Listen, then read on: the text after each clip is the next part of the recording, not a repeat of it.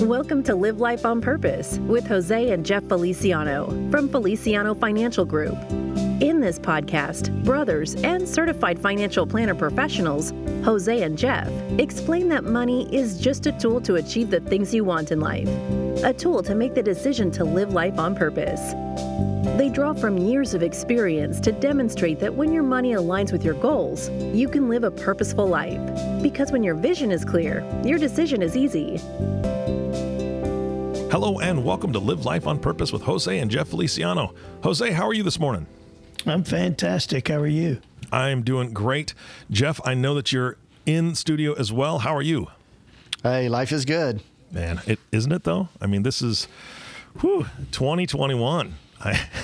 When we were in the middle of 2020, I wasn't even sure we were going to hit 2021, and now we're getting toward the end of 2021. So what are we talking about today? It's hard to believe we're in the last quarter of the year. I mean, time has just flown this year. There's a lot to be grateful for, but we're at the last quarter. It's time to really review what we've gotten accomplished and start thinking forward and talking about tax strategies and things that we need to think about at the year end. You know, most people do their planning at the beginning of the year. You know, they set out goals for the year, big expenses for the year, things of that nature. But more often than not, what people don't realize is sometimes the most important reviews that you can do is about this time of the year. All your new benefit elections through work are usually you have to make those choices now. You have to think through, all right, between now and the end of the year, what expenses do I have? What do I need to do from a tax standpoint before it's too late? A lot of things to think through and do before the end of the year, because the worst thing that could happen is, I wish I would have done that. Oh, yeah. We see it all the time. We think it's good practice to have a couple of reviews a year. One, beginning of the year, you're able to recap the prior year, set goals for the year, think through big expenses for the year, just kind of come up with, what's the plan for the year before tax time? And then have a review somewhere third quarter, fourth quarter, so you can think through new benefit elections, tax harvesting for the year, just what decisions do we need to make before year's end. So we find that that's just very good, solid practice. Well, I mean, there's from my understanding, there's deadlines on certain things. You know, you've got to do things and get things accomplished before certain dates hit. So I'm assuming that that's what your clients are really relying on you for is to be able to review the things that they've already done, like you said, in this previous year, in this past year.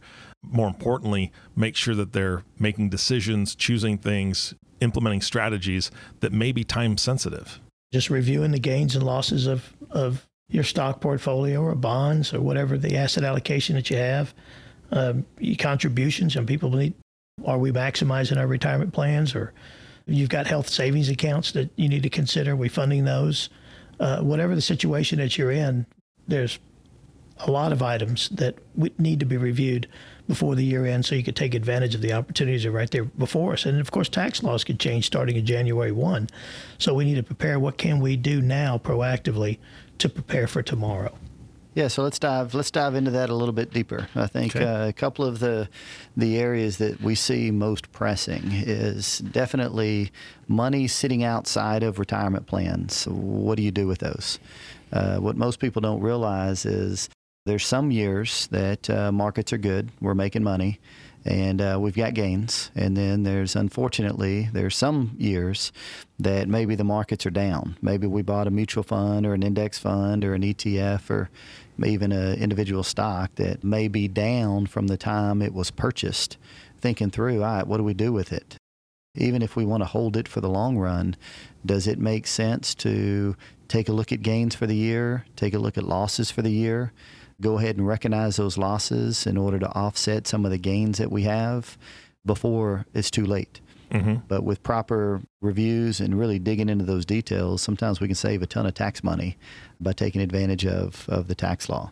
Do you meet with each one of your clients for one of these reviews, or are you guys reviewing all their information, and then if there are things that need to be addressed, you reach out and you guys sit down and make those decisions, or how does that work? So we've got a process kind of built in. We're very systematized. Internal process. We have a 90-day no contact, which if a client or somebody that we work with hasn't been talked to in the last 90 days or seen in person for a review, they pop up on a list. And then we make a determination. Is it time to set a review, or do we touch base by phone to check and see if there's anything new or planning issues that may arise. But the fall reviews, we do like to get together twice a year, in the beginning of the year, sometime in the fall, depending on which advisor and their block of business or whoever they work with. Those pop up, and those are reviews that are seen by the financial advisor. Sometimes it may be very simple. You can do those over the phone. It's funny, with Zoom and technology these days, especially last year through the pandemic, a lot of those were just done over the phone or over video conference through Zoom or GoToMeeting, but most of the time they're done in person. So that way you can really think through and talk about life and what's going on and what needs are coming up, what our situation looks like, so you can make better decisions. And, I'll give you an example. I mean, what income do you estimate that you're going to have by the end of the year? And now we're coming up on open enrollment, and we're coming up on the Affordable Care Act, which I don't believe is affordable, but it's just running on up there. But it's important to predict what the income is going to be so we can adjust which buckets of money to withdraw money, which is going to be considered income and which won't. Just making sure that we're taking advantage of the tax laws that we're entitled to and just being proactive in our planning. Yeah, and the tax laws, like you guys said, they change all the time. So I know that you work closely with a team that, obviously advises you on those things. Are your clients even thinking about that toward the year end? Because personally, I think of taxes, first thing I think of is April 15th, right? I mean, that's the day, right? So for taxes, but there's so much more to it than that. Yeah, no doubt. I mean, that's one of the biggest mistakes I think people make, is they start focusing on taxes when they get all their stuff together and in February or March, and then they take it to the CPA or whoever does their taxes, and then it's all right, here's my stuff. All right, how much do I owe? When there's so much more that goes into it throughout the year, that if you can just put a different hat on, be a little more proactive in your thinking, then you can make sure that you're taking advantage of things that you should be. Let me go back to some of this tax harvesting. I think that one of the things, a little tip, one of the things that I do see, even with certain assets that you want to hold for the long term, there are certain rules called wash rules, that if I sold a stock and I wanted to recognize a loss, I couldn't buy it back for a certain number of days. But what most people don't realize is, in a sense, some of that doesn't apply to mutual funds, ETFs, index funds in this regard. If I have a growth mutual fund or a growth index fund and it's down, it happens to be down since I bought it, I can sell that fund, buy a different growth fund or a different index fund. So I'm still technically in the market, but the fact that it's a different investment but with the same strategy, even I can still recognize that loss but still stay in the positions, if that makes sense. So, a lot of people don't think that through, but that is part of just making sure not just your investment strategy is sound, or you have a good process of identifying and locating and monitoring the best money managers in the country, but also to make sure that you're always looking at the tax side of it, because part of creating wealth is reducing taxes.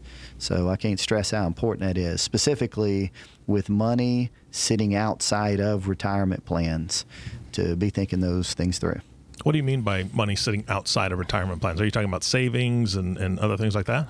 Inside retirement plans, whether it's a 401k, Roth IRA, or individual retirement accounts, any adjustments or rebalancing that you do in those accounts, you don't pay taxes.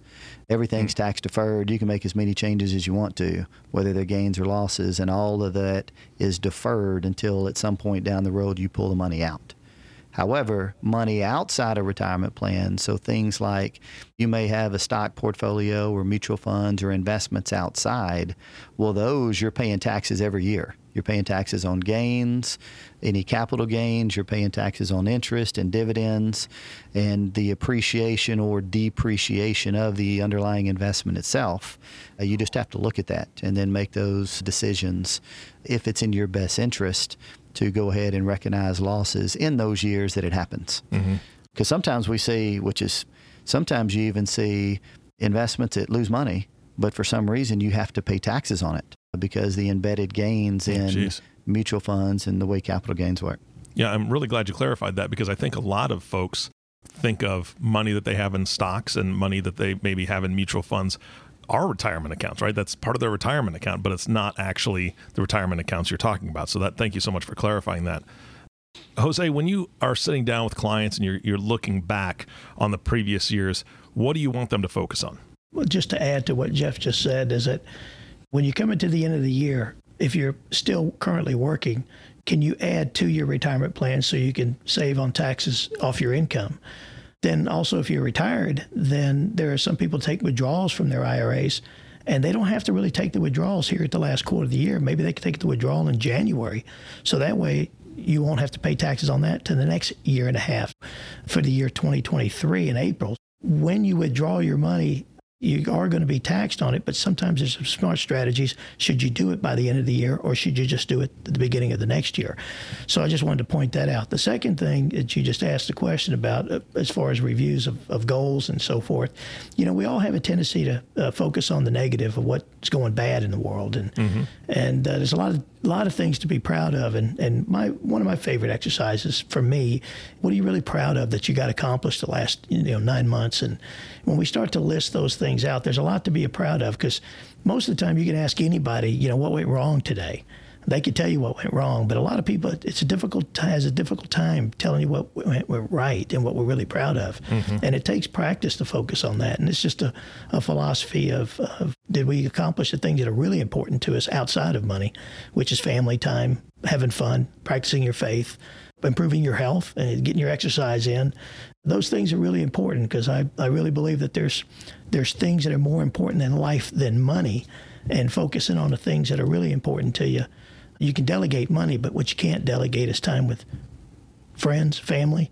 You can't delegate fun. If you could, delegate it to me, because I'll have all the fun in the world.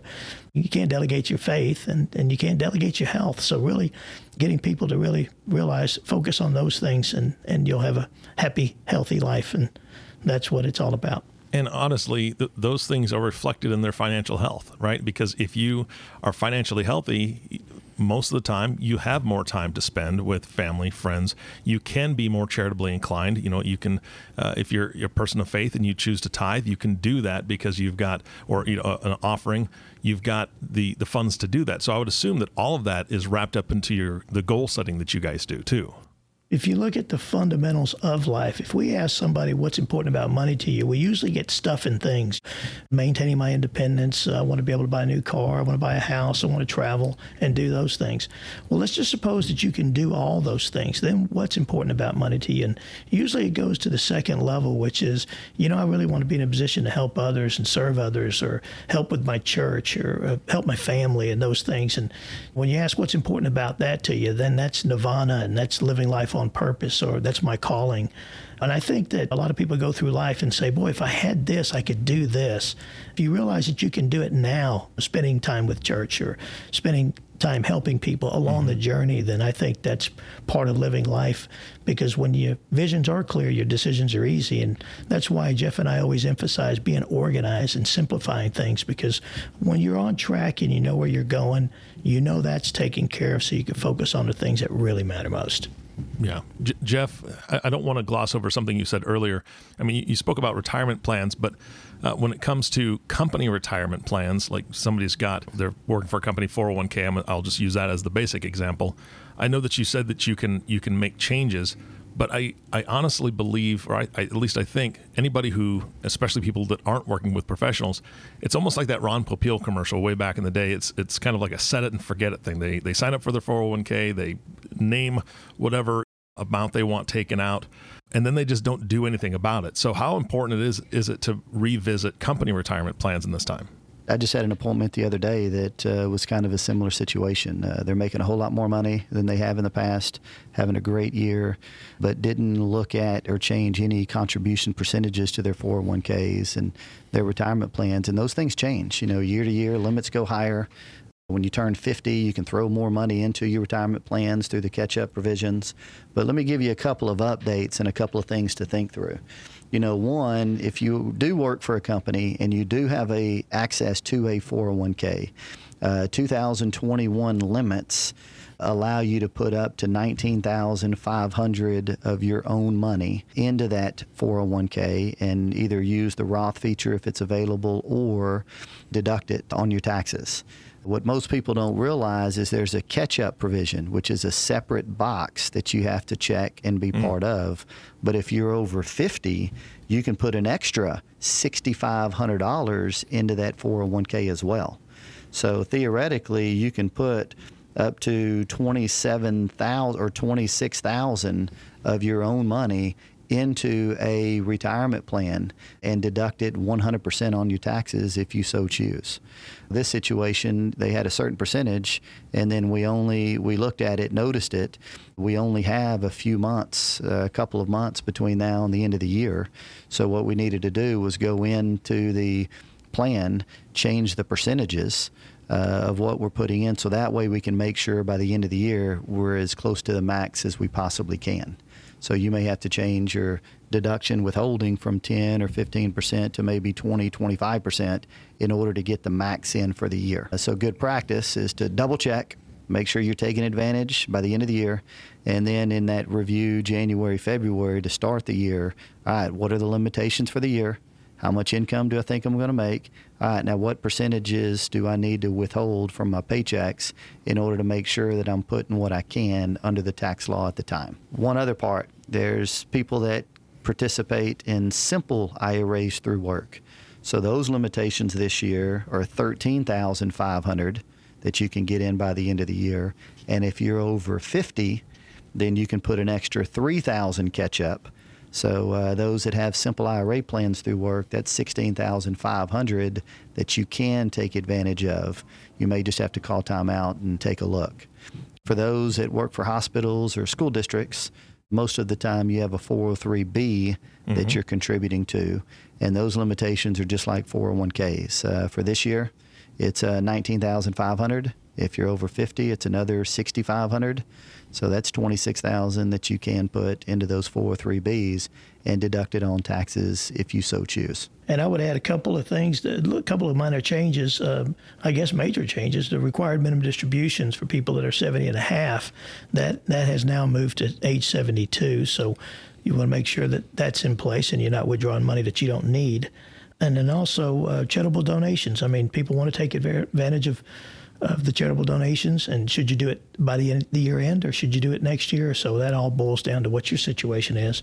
And then they got these health savings accounts that people can use and deduct it off their income. So everybody's in different situations, but it's just important to have a quick snapshot at the end of the year so you can take advantage of what the opportunities are out there for us.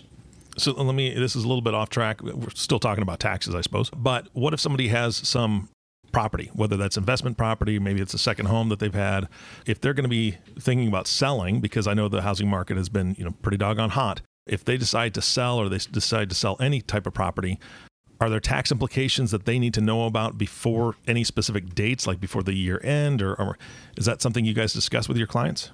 Real estate's part of quite a bit of people's portfolios, whether it's owned in mutual funds, certain types of investments, or held direct as rental property or second homes. I think the important thing there is if that real estate is held for longer than a year, then the tax rates aren't ordinary income. It is subject to long-term capital gains. So the way that's calculated is depending on what the total income of the year is. If it's under $500,000, or actually if you're married and it's under $501,000, then it's taxed at 15%. If it's over that amount, then it could be taxed at 20%. So that's a pretty flat rate. So you may look, like Jose said earlier, all right, what is all the income for the year? All right, where does that put me?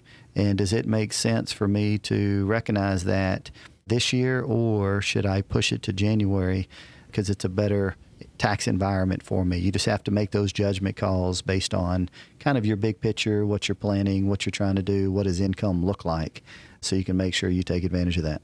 What Jeff is referring to is rental property, investment property. If it's your own house and you have a homestead and you've lived there the last 2 years or after, 2 of the last 5 years, then you and your wife would have an exemption of $500,000 as far as a gain. If it's just a single person, it's a $250,000 exemption. So, in other words, if you bought your house at $200,000 and you sold it for $400,000, there wouldn't, and you're single, there wouldn't be a the capital gains tax because you've got a $250,000 exemption. That means anything past $450,000 you would have to pay a tax on. So looking at those things and when should you sell it, and should you sell it today? You're selling high, but if you have to buy another piece of property, you're buying high. So it depends, and everybody's in different situations. Got it. Okay. Guys, I know that we're getting low on time on the podcast, so I've got two more things for you. We'll handle them one at a time. So the first question is there anything else that you think the audience needs to know right now for year-end reviews and what you guys do? Yeah, I just think it's very important that you just make this part of your review process, somewhere in the first quarter, somewhere in the third and fourth quarter. And specifically, think through what changes happen to me throughout the year. What changes do I know that's coming up in the next foreseeable future? What big expenses do I have coming up that I need to plan for?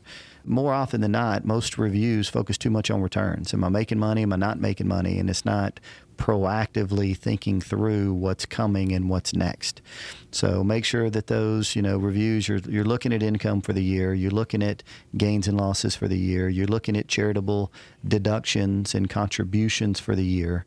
So you can decide, do you make those out of pocket or do you make those through your retirement plans for tax purposes? But to really just be proactive, if I can encourage people to not take it for granted and just make it part of your normal process so you can make better decisions and you can make sure that the decisions you do make is as tax efficient and proactive as possible. And I would give an example, not only being proud of the things that we accomplished this year, there's a lot of good things that did happen, focusing on those things. We have a tendency to focus on the negative. And then also, do you want to have happen the next year? If you can kind of lay all that out and think ahead, then we can take advantage of what taxes we can take advantage of and what buckets of money do we want to withdraw from, so we can at least consider the last part of the year before January 1, all the different opportunities there, but then also plan ahead and live life on purpose. Absolutely.